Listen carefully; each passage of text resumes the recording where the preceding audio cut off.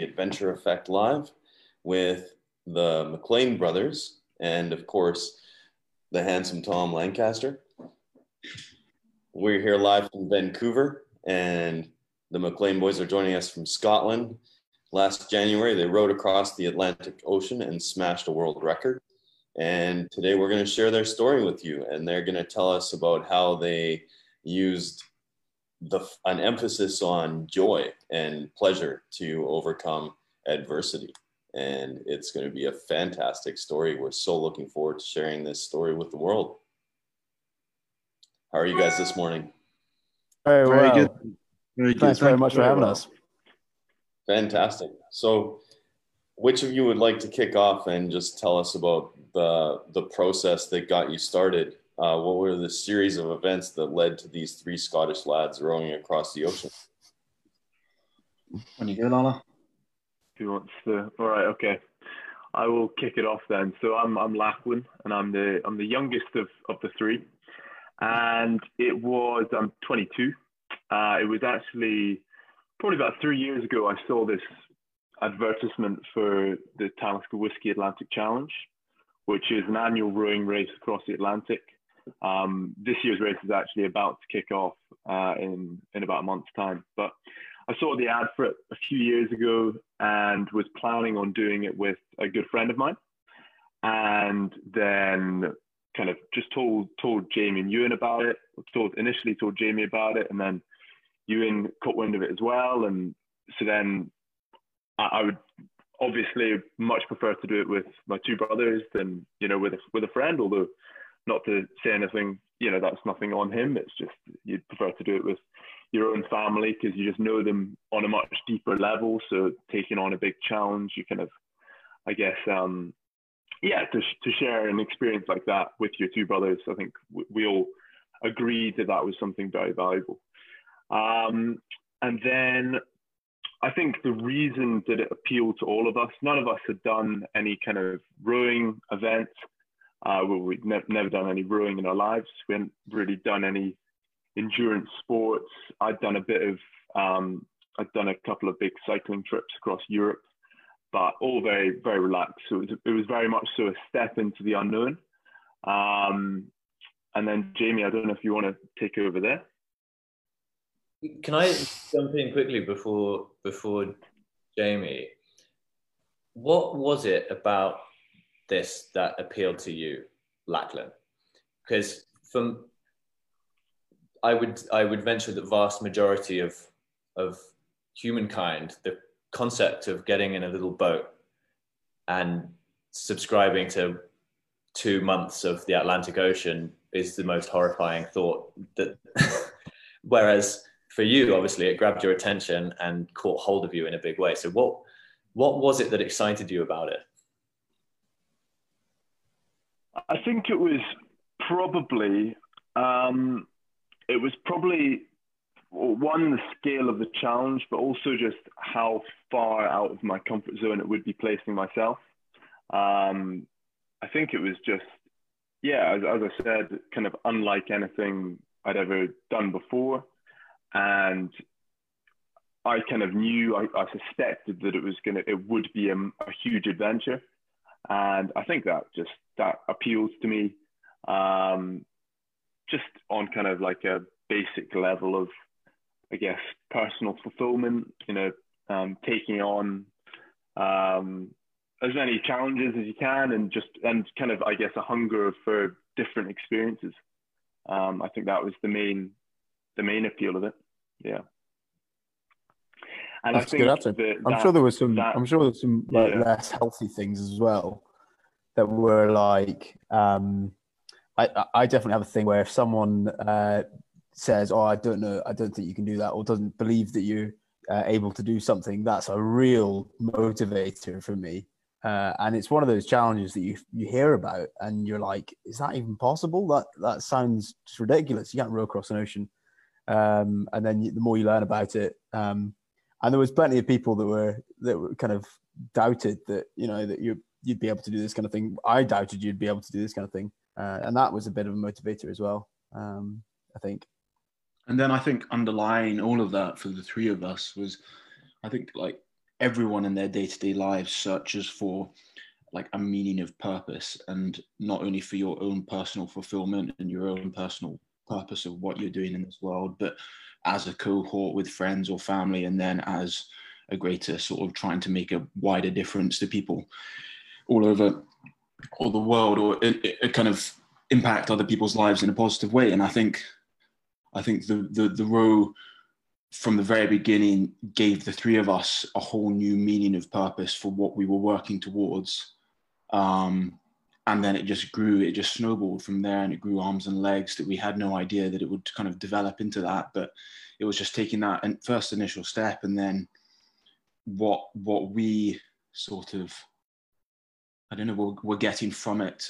I certainly a huge amount of purpose and drive in your day to day, and then that then fed into kind of how we could then make a positive impact to other people as well. So I mean, so we soon learned about the ability of the road to raise a huge amount of money and make a significant difference to charity, and so we then that incorporated that into the whole campaign, and that was sort of a side campaign of its own, the whole charitable fundraising element that ran throughout and is kind of still ongoing. So you guys clearly, like from the outside looking in, you guys, the three of you, are incredibly powerful manifestors of reality, right? You came across this race. You'd never done any rowing before. You decided you were going to do it. Within 12 months, you'd raised £150,000. You trained to, while training, while doing all of this stuff, this impossible task.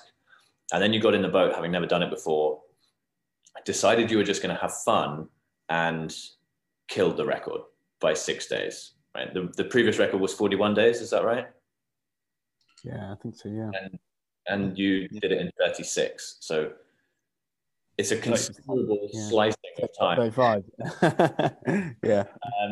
How was the experience of creating it for you? Like from the moment that you decided that you wanted to take part, from the inside, what was the experience like of raising the money, of training, of getting all of the logistics sorted, and then doing the actual race?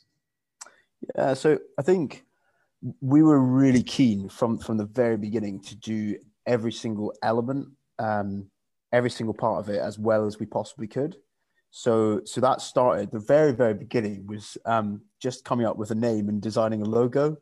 And it took us weeks. It took us weeks and weeks and weeks. And there was probably about, honestly, I think about 150 different logo iterations, just because we really wanted to present ourselves as, as professional as we possibly could. And we wanted people to kind of take what we were doing seriously.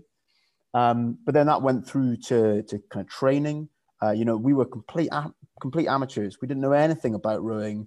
Didn't come from a military background. Hadn't done much endurance sport. So we were complete. We absolutely accepted that we knew just nothing. So as a result, would speak to just as many people as we possibly could. And I think through that, perhaps got kind of a broader, broader set of experiences and connections with network than we would have done otherwise.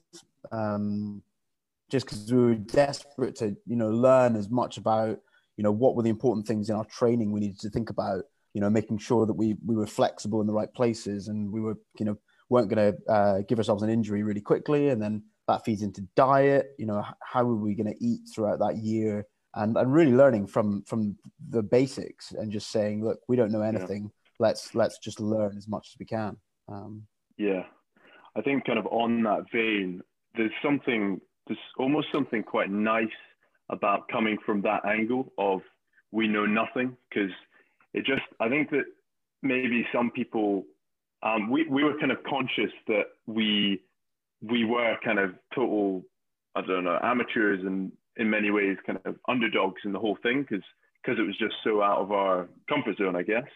But kind of as a result, we knew that in order to persuade other people of our credibility, we had to just do every step as well as we could, and be open to the fact that we knew nothing.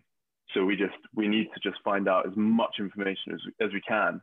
and then take the advice that we deem to be the best.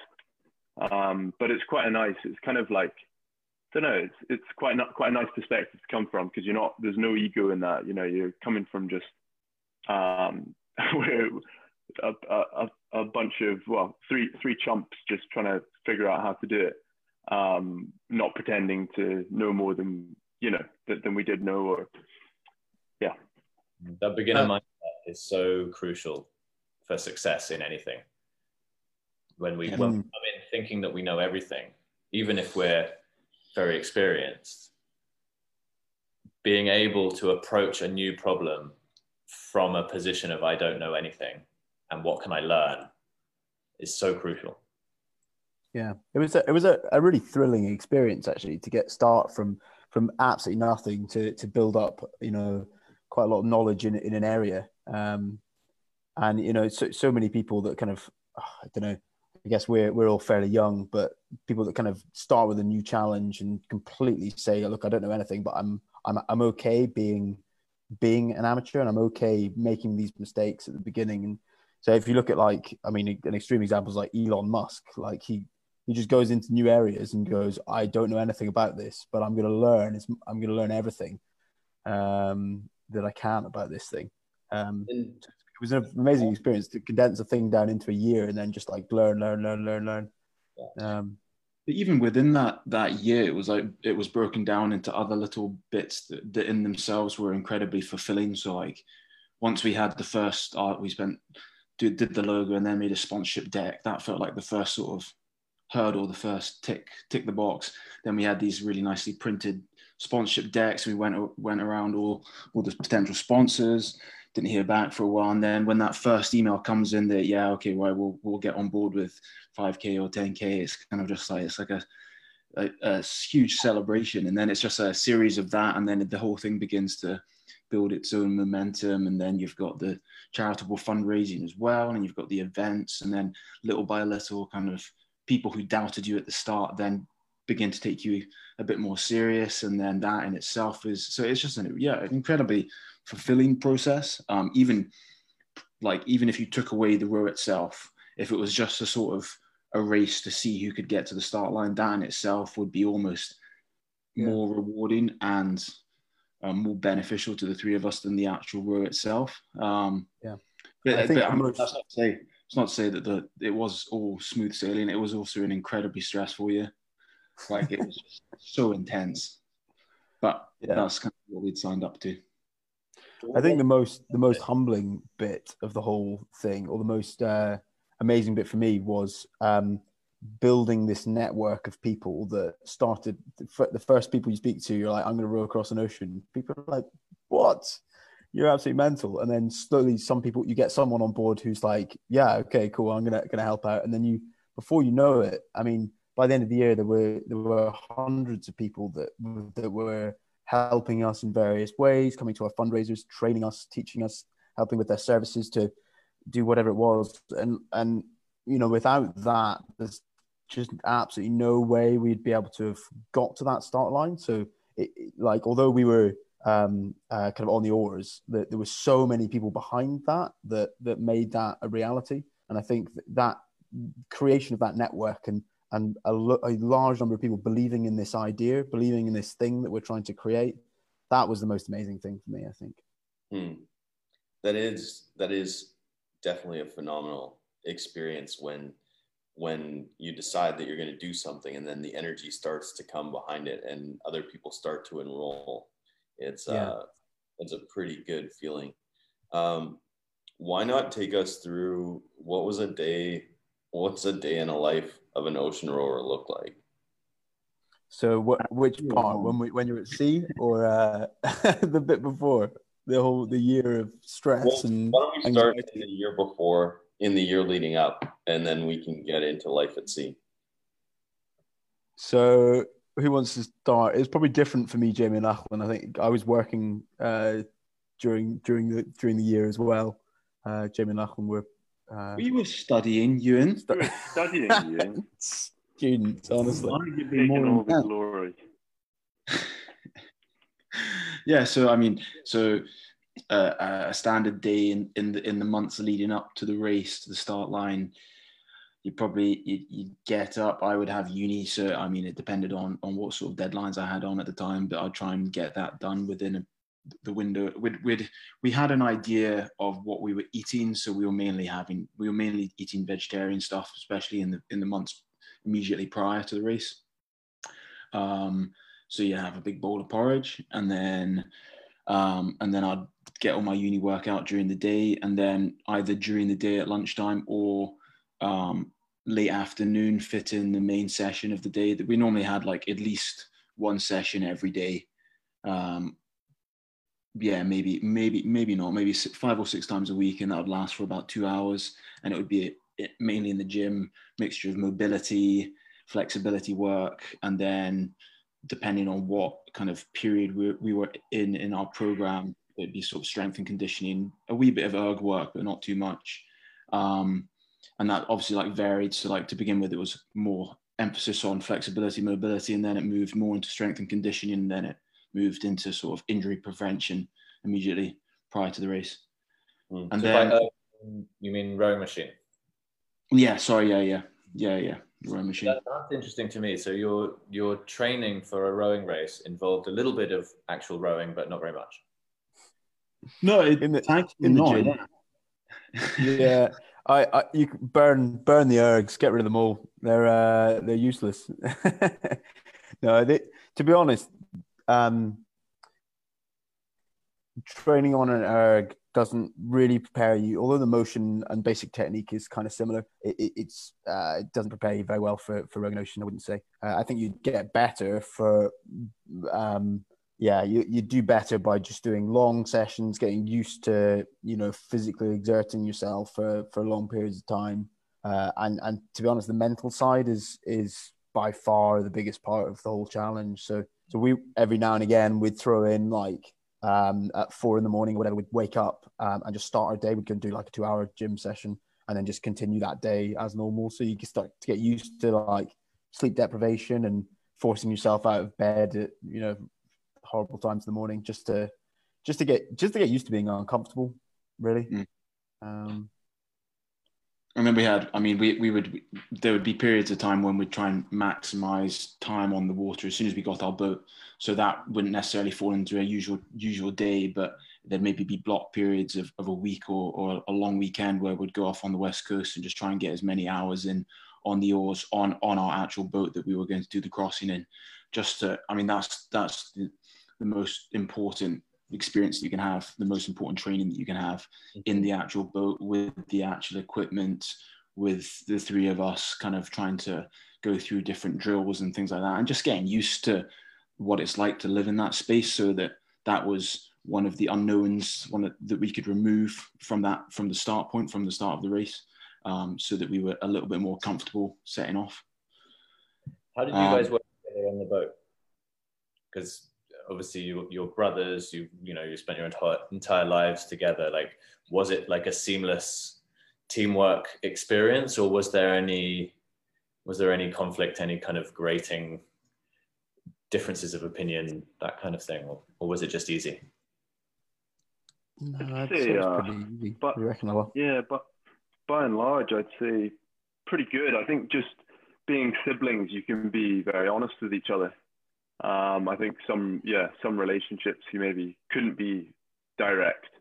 So if there was something that was kind of getting to one of us, then, you just kind of say it as it is, and that works quite well. But no, I think by and large, that was probably our biggest strength from a morale level. I think one of the biggest strengths was that we were brothers, and we kind of did, but we got on pretty well throughout the crossing. So there were little niggling points, because just if you're 30 days into 3 or 4 hours of sleep per day, you're kind of at the end, you're very easily to set off, and you'll snap at silly little things, but nothing major.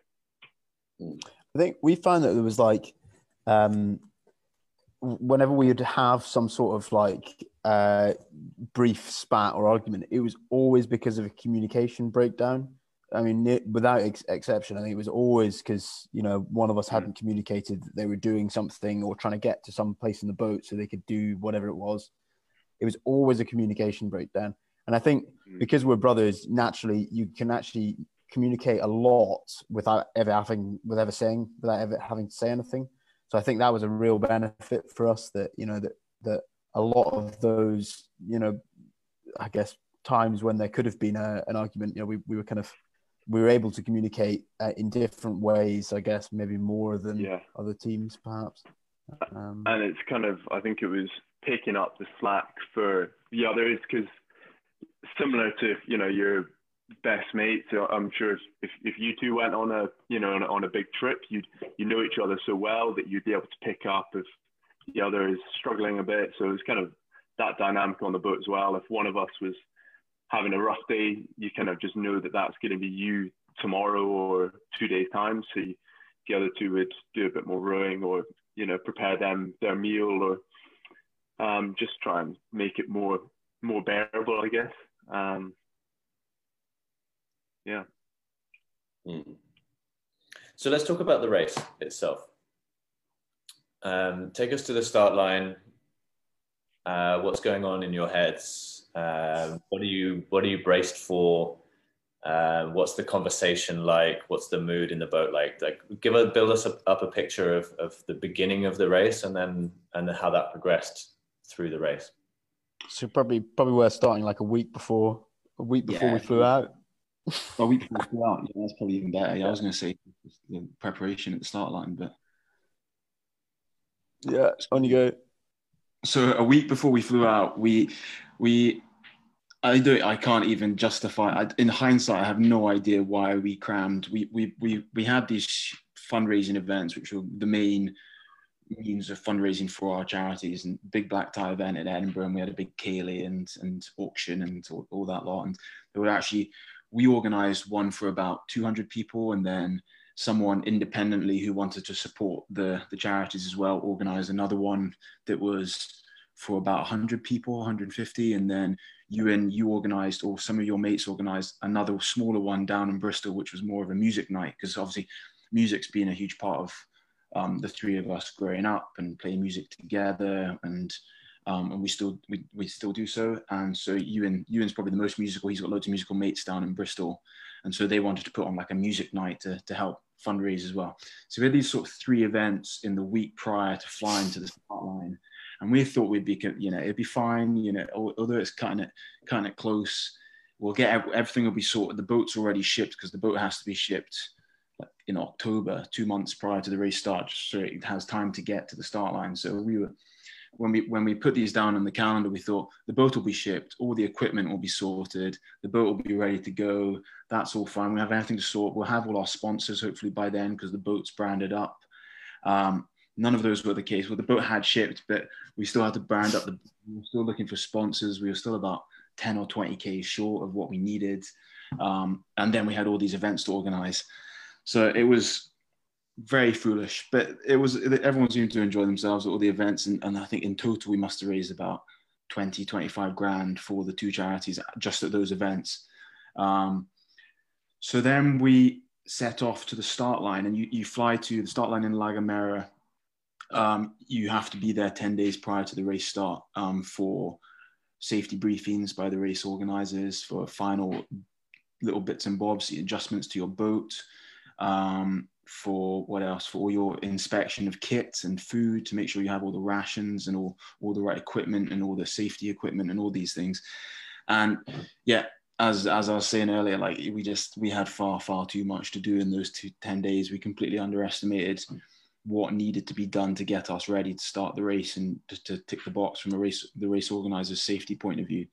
So we kind of, whilst other teams were sort of, their boats were all branded, they were sort of taking it chilled, just going to the safety briefings and then enjoying being at the start line, getting ready for the race sort of mentally and physically. We were just running around like headless chickens, drilling holes in the boat, branding it up, putting on the decals, polishing, sanding.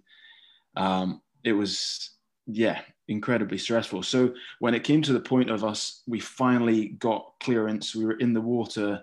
Then there was technical issues. Our auto helm wasn't working. We couldn't get it. It wasn't calibrated right.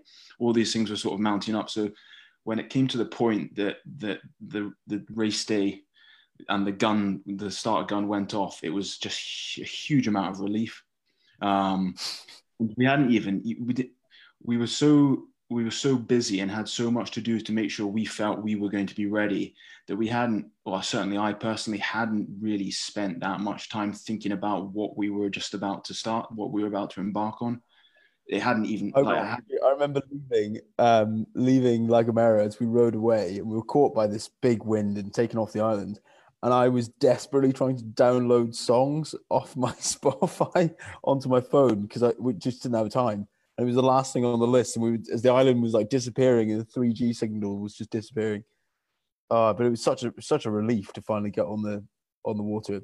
That was the stress and the sleep deprivation. Actually, before the race, we were definitely sleep deprived before even putting our oars in the water. So in a way, this feels like on the one hand, and the way you tell it is a story of, we had so much more to do than we planned. We were underprepared. We were running around like headless chickens, all of that side of things. But then the other side of the story is you were completely present to what you were doing. And Jamie, you mentioned that when the gun went off was the first time you actually thought about the race. Whereas all of the other teams who were, in inverted commas, more prepared, probably spent 10 days sitting and worrying about everything that could go wrong. Perhaps. I knew there was something. Yeah. Right. That'll be what it is. I mean, to be honest as well, you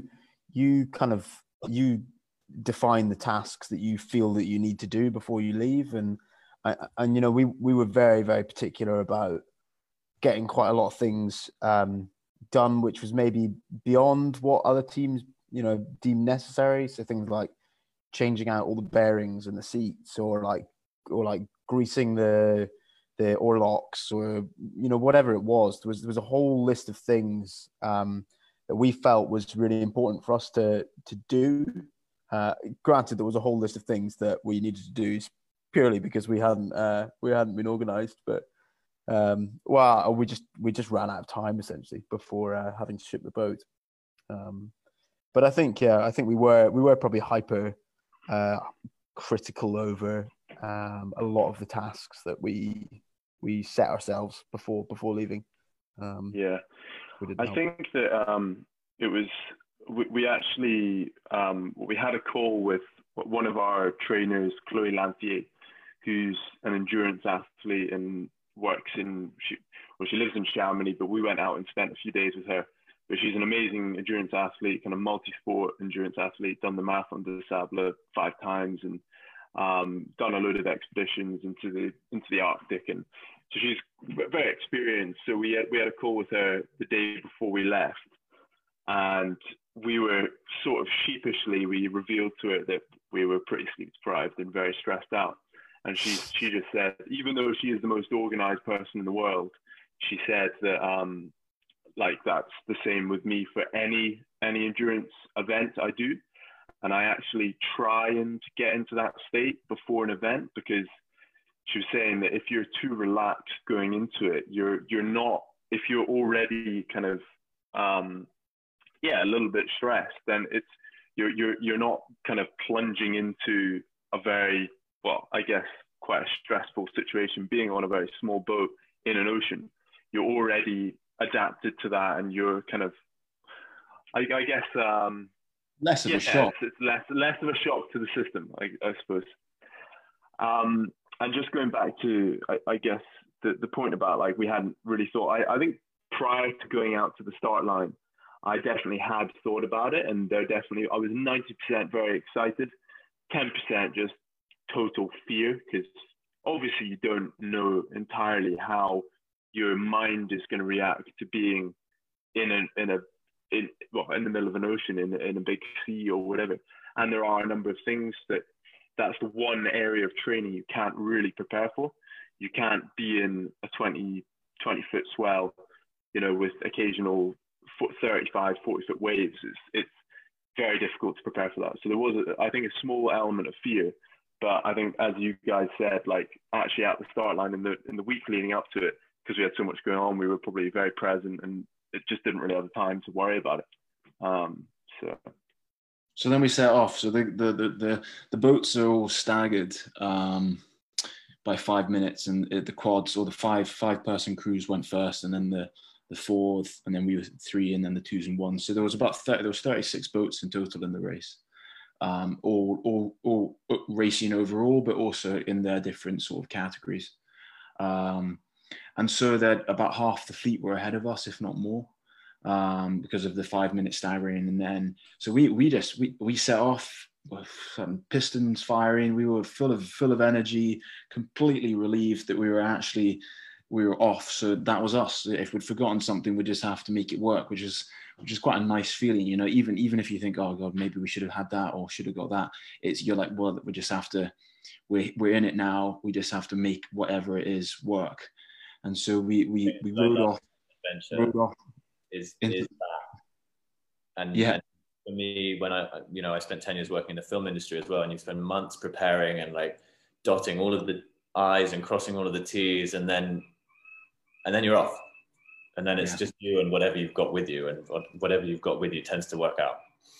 Yeah, I think so. I think it's so easy to overthink these things. I mean, obviously there's equipment and things that are essential, and especially in moments of emergency, for like saving your life. But like a lot of the stuff that you overthink on land or in preparation, you can't. It's amazing how you adapt and figure them out. And Ewan in particular, being from his engineering background, he had done quite a lot of little tweaks to the boat, so we kind of knew that, okay, if this thing goes wrong, right, we know how to fix that. Or in honesty, Lalo and I would just be like, Ewan, how do you fix this, and stuff like that. But yeah, we kind of and then we just rode off into the sunset, and naively thought, wow, this is gonna be fantastic. And then night descended, and the waves it was a really quick start to the race. So the waves, big swell just off the coast of the Canary Islands, and strong winds blowing us in the right direction. So it was kind of like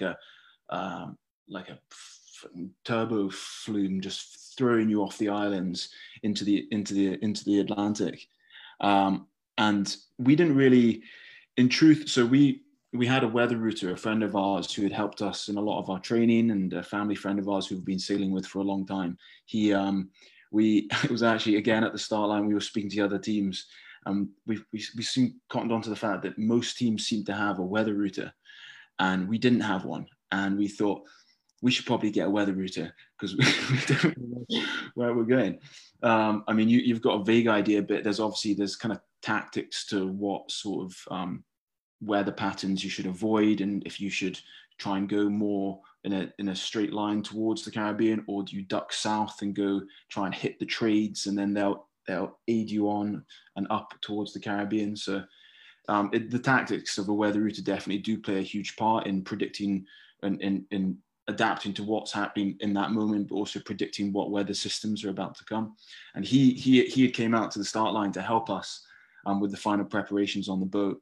And so we asked him then and there, but he was actually flying home. So there's a small window where we didn't have our weather router. So we had a rough idea of where our course was headed for. But we saw that there were sort of boats to the north of us and boats to the south of us, and we weren't sure which pack to sort of follow. So in honesty, we just kind of went for in between the two. It seemed like the best option, and it paid off. But night did descend, and it was pretty scary. I think that's the first sort of 12 to 24 hours of the race was definitely the time where I was most scared and genuinely just feared for my life, and like whether we'd bitten off way too much than we could chew. And I remember Lachlan was on the oars, and Ewan and I were meant to. We had a vague idea of what our shift pattern would be, but we knew it would take a while to break into it. And so we were playing about. So Lala was on the oars. Ewan and I were meant to be resting. It was night time. Ewan and I were feeling pretty seasick. So as soon as you stepped in, crawled into the cabins, you just felt sick straight away. So we'd been sick over the side, and we were just kind of laying in the bilges on the boat in the dark, getting sprayed and thrown about the place. and just looking at each other, not really saying much, but just thinking, what have we gotten ourselves into? Because we had, before we knew that was going to be it, it could have been that for the next 40 to 60 days. And if that was the reality, it was going to be a really, really tough experience. So the last time we spoke as we were getting ready for this podcast, you and Lachlan had spoken about you were having a bit of a hard time of it, and then you guys had a conversation and you made a decision to enjoy the process. Can you share that conversation, kind of the events around it, what led up to it, and the impact of that conversation on the rest of the race? So I think I'm trying to remember when exactly the conversation. So we had it was kind of an agreement that that the most important thing for us was to enjoy the process, and our relationship as brothers was way more important than the race. But yeah, we had spent so much time and so much effort to go out and experience this adventure, and for us to then go out and then not enjoy it, that really, we really didn't want that to happen. So we'd made an agreement that we would, as we had done for the whole process leading up to that point, we were going to work as hard as we could and do, put in longer hours than other teams and work as hard as we can at doing well in the race. But that definitely came second to us enjoying it, and came second to our relationship as brothers. So I think with that, you've got to kind of shift your perspective a little bit. If you're constantly, we had a great briefing actually before the race. There's a well-being officer who they were kind of talking through the importance of looking for positivity. It's very easy to get stuck out at sea, and then all you see is negative, and you're searching for negatives, and that's all you get back because that's all you're searching for. And it's so true. It's so true. If you wake up and you're like, oh, I feel really hungover today, then you continue to feel hungover, and it just you wallow in pity for the rest of the day. It's the same thing with anything in life, and I think if you search for that positivity, it has a real big impact on your day to day if that's what you're kind of looking for. I think that I think we kind of made that conscious decision of enjoying the experience prior to kind of when we were in the Canary Islands, and I think it was throughout the process we kind of had that approach, but we did have a sit down conversation in La Gomera, these are our key objectives: not falling out, enjoying the experience, going as fast as we can. And it was very clear in our heads that that's what we were doing before, which I think was a really good thing, because just when you're kind of really, really knackered, I think if you don't have your objectives very extremely clear in your head, and you start trying to figure out what those objectives are when you're in that sleep deprived state, you're just never going to make good decisions. So we tried to make it as clear as we could. And kind of on that vein, I think actually being at sea and rowing, the routine at sea is very straightforward actually. And all your decisions are kind of made for you. When you're going to rest, when you're going to eat, when you're going to get up and do your rowing shift. And so really the only decision you have is to just enjoy the experience, because everything else is kind of taken care of, and you know what's going on. So I think you could just, and I think some people sadly do sit there and just be miserable the whole time, or you can kind of just keep reminding yourself that wow, this experience is such a privilege. We're very lucky to have this, and let's just try and enjoy it. So, I think that was a big factor, definitely. What impact? I think those energy levels. Yeah, energy levels. Phenomenal. Yeah. Sorry, on your low. Right. Yeah, no, definitely, like, huge, definitely. Like the mornings when, you know, I don't know, you were on it was often quite noticeable kind of on the last night shift, because the nights were always quite tough because each of us would have like a couple hours rowing on our own. And it's dark, and, you know, if the weather is not totally favorable, then it could be quite bleak. But then I remember always on the kind of morning shift. So if you were on the 4 till 6 shift, the sun, it would be dark, and, you know, it's like rowing through treacle. And then the sun would come up, and then the next, you know, the next row next brother, usually it was actually, who was on the morning shift? So it'd be Jamie on the morning shift, and then I'd get up to take over, and then we'd make coffee. And it was like the difference in kind of actually the act of rowing just felt a lot easier, because you're enjoying yourself and the sun's up and you've had your coffee, and it is amazing, like, energy wise, how much kind of just your mindset definitely makes a big difference. Yeah. Was it something that you guys had to like continually check in with, like, hey, remember we've got these 3 objectives, we're going to enjoy it, we're not going to fall out, and we're going to go as fast as we can? Or like, did you have to keep coming back to that, like when things got tough, when you miscommunicated, when you dropped the ball, when things went wrong? Or was it just kind of always there with you through the experience? I think it was mainly always there, but there definitely were a few moments when we had to sort of sit back and we had a conversation between the 3 of us. Never more apparent was it within the first 24 hours.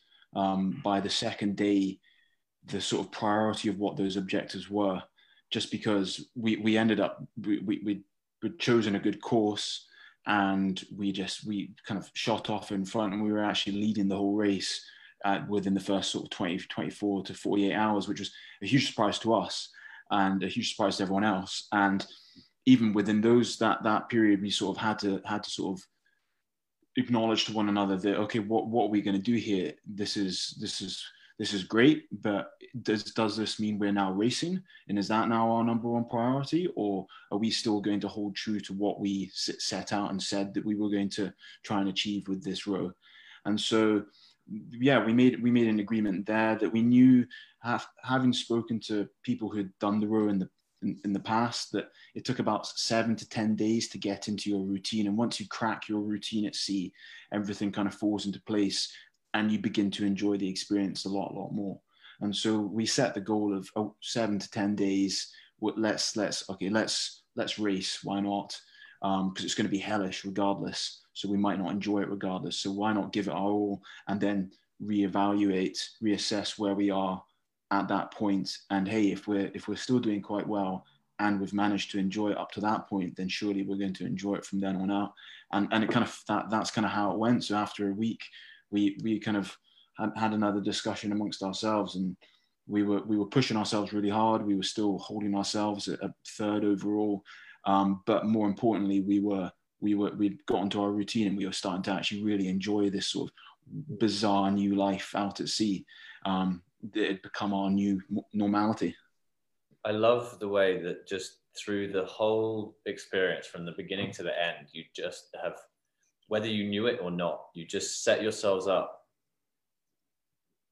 for an enjoyable, successful, fun experience, just through your attitude, through your priorities, through the things that you were looking out for, through the whole process. It's really a beautiful example of how to well, the other side, as you mentioned, is that you can just sit there and be miserable and have a terrible experience. And, you know, just a switch in mindset is all that's required for an experience to be amazing or for it to be terrible. I think that's basically what I'm getting at. And you guys really, you set yourselves up so perfectly through the whole experience for it to be a success in every metric. And it gets you through those days where, like, you really, you've only got the option to like laugh or cry. There are days where you're miserable. You're so tired. It's pouring it down. You're getting hit by squalls, and it's kind of those moments where you're all in foul weather gear, just like shivering on deck, trying to push through the next sort of 2 hours or next stint, where you kind of just have to have a giggle to yourself and be like, this is just like stupid. This is ridiculous. Like, look at us in like 1,500 miles from any land. It's pissing it down. It's blowing a hoolie. It's like, it's horrible. We've eaten nettle curry for the past week or whatever it is. But like, you've just got to, I don't know. For us, it was just, kind of laugh at it. And then that would then make that moment enjoyable, not only at that time, but also now you look back on it. And I think all of us look back on the whole experience with extremely rose tinted glass, but you look back and you try and pick out the points where it was really miserable and really horrible, but then in those moments you were then trying to make it as enjoyable as possible. So it's quite difficult to pick out the really, really difficult, the hard parts. So let's go forward to the end of the race. You arrive in the Caribbean. You've smashed this world record. You've done something that no team of brothers have ever done before. There's all of the kind of the on paper achievements, which are incredible. But I'm more interested in talking about who have you become as a result of doing this?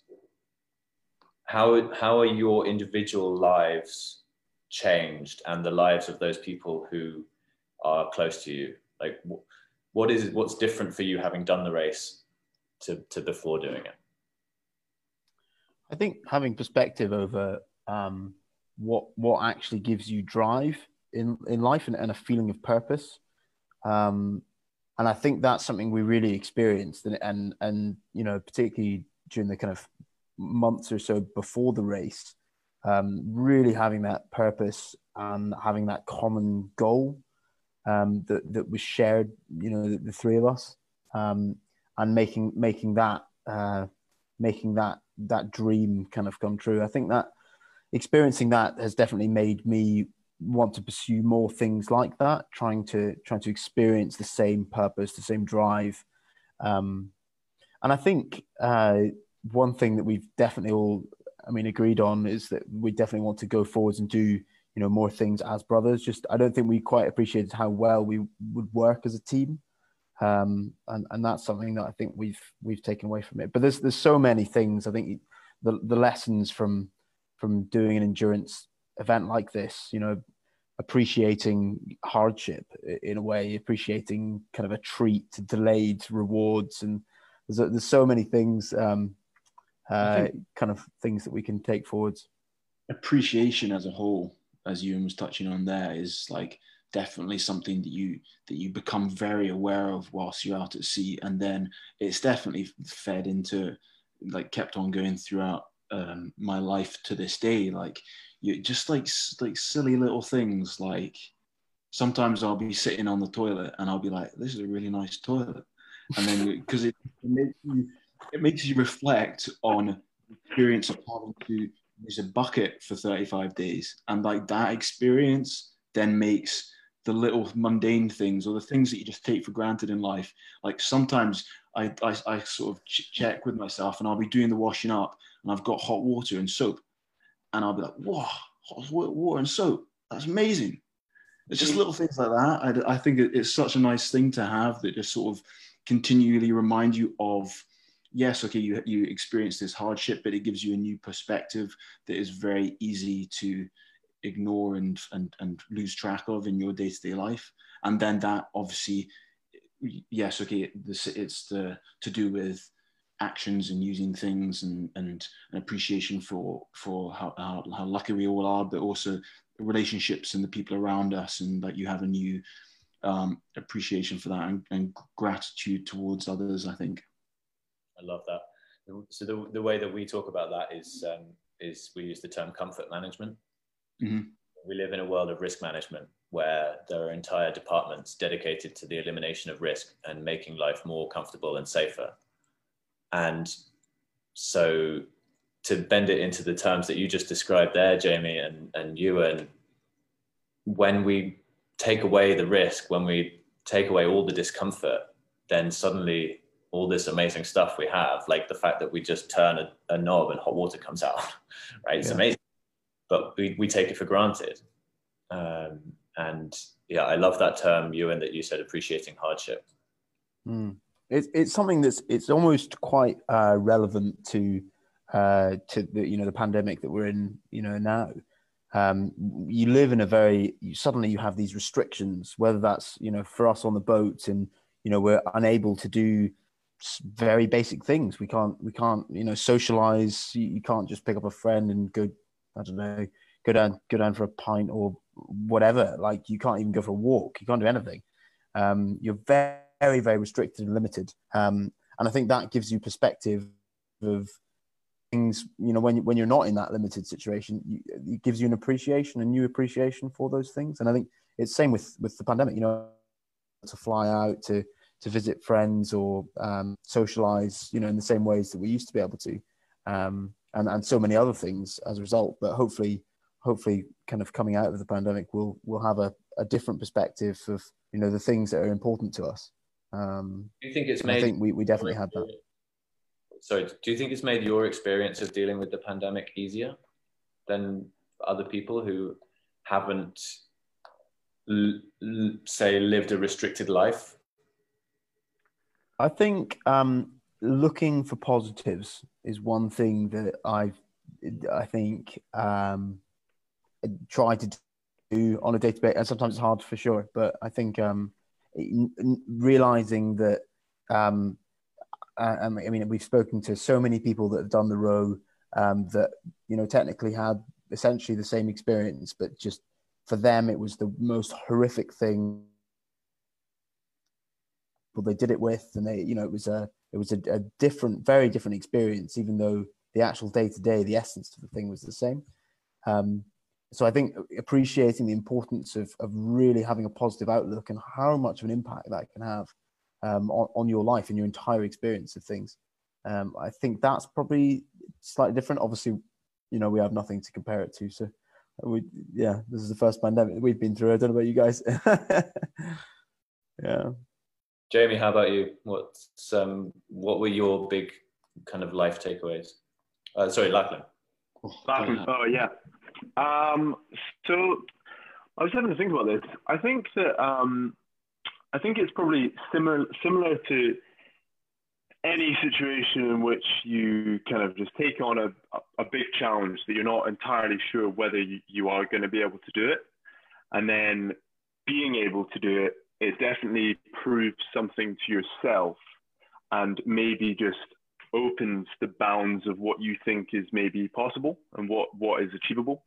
So I think that's probably for me is the biggest takeaway, that few things are probably, it sounds a bit cheesy, but if you break it down into bite-sized chunks, few things are kind of impossible. But I guess you just have to really think about your motives for doing them and make sure that you're sure about the reasons for doing something. But yeah, I think that's something I'll take away from it. And just with approach to kind of looking at, because obviously I'm yet to start, I'm still studying, so I'm kind of yet to start my working life, but I think that will influence my projections in life, kind of what I want to achieve, and just kind of doing something which gave me a feeling of such purpose, and be it the charitable element or just kind of the experience itself was just awesome, and it made me feel, I guess, fulfilled. So a hunger for more fulfillment, and doing something that fills me, gives me a feeling of purpose. I think that's probably the main couple of things. Yeah.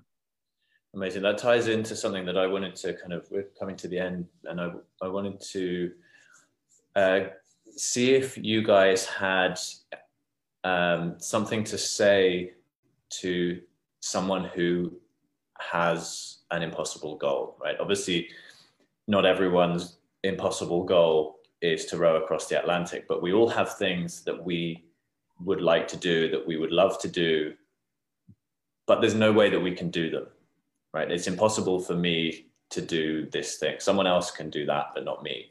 What would you say, having been through this experience and having taken on the Atlantic and taken it on in admirable style. Like, what would you say to someone who's on the edge? I think I would probably say it's a bit cheesy, but I think like dream big. Don't necessarily limit your aspirations and you know the things that you want to try and do based on what people think that you can do. And then also just be comfortable being a beginner. Just be shit at something. It's fine. And don't kid yourself that you know more than you actually know. You're way better just saying, you know, I'm a beginner at this, and I'm going to learn, and I want to learn. And just that people react really well to that when you're open to being a beginner. People don't react well to someone who's trying to let on they know what they're doing and they're, I don't know, the expert in something they're obviously not. I would say my one thing would probably be we were quite decisive in what the objective was. So we were decisive that raising this much money and rowing across the Atlantic was the thing we were going to do. And all the kind of little hurdles along the way, that was just part of our route to doing that. So if we had, you know, we didn't get a sponsor or something went wrong, or that wasn't like, oh, that's got wrong, so now we can't do it. That was just kind of a stopping point along the way, but we were kind of clear that it was still going to happen. We just had to figure out another way of doing it. I think that would be my main kind of takeaway, or a bit of advice, I guess. Can you summarize that in a nugget, in a sentence? Don't let small barriers along the way get in the way of the kind of end vision. And yeah, be determined with the end goal, and hurdles along the way might seem like they're stopping you from doing it, but there'll be another way to do it. Jamie, how about you? I would say, certainly from our experience, don't try and do it on your own. I don't think there's anything to be gained from that, both from the richness of the resulting experience, but also just like if we hadn't had the three of us, and then from that our families, our friends, and then the support network that then grew after that, it not only made it possible, but it also made it a much richer experience and a much more fulfilling process. And so I think not only does it make it more achievable and easier to achieve, but I think it makes it overall just a much more valuable experience. Yeah, and I don't think that necessarily needs to be like saying that if you want to do something as a solo, you shouldn't still pursue that. Like doing things, you know, on your own and not necessarily sharing the adventure part with someone. It's the recognition that actually in creating that solo experience, you benefit so much more from having a real network around you. So even doing something solo isn't really doing something solo, I'd say. Or I don't know. I think you can gain more from. I've lost you there, Ewan. But it's such an important thing for an entrepreneur as well, is that we feel sometimes as entrepreneurs that we have to do every aspect of our business alone. We have to do this entire adventure. We have to climb this mountain. We have to row across this ocean of starting a business by ourselves. And we have to know everything. And what you guys have just illustrated there so beautifully is that you don't have to know everything. People respond really well to you saying, look, I haven't got a clue what I'm doing. Can you help? And the importance of having that support network, that team around you, even if what you're doing is ostensibly a solo operation. And enjoy it. And enjoy it. Yeah, absolutely. So what do you guys need help with next? Like for people who are listening, who are watching, what are you up to next? How can people get in touch with you? Why should they get in touch?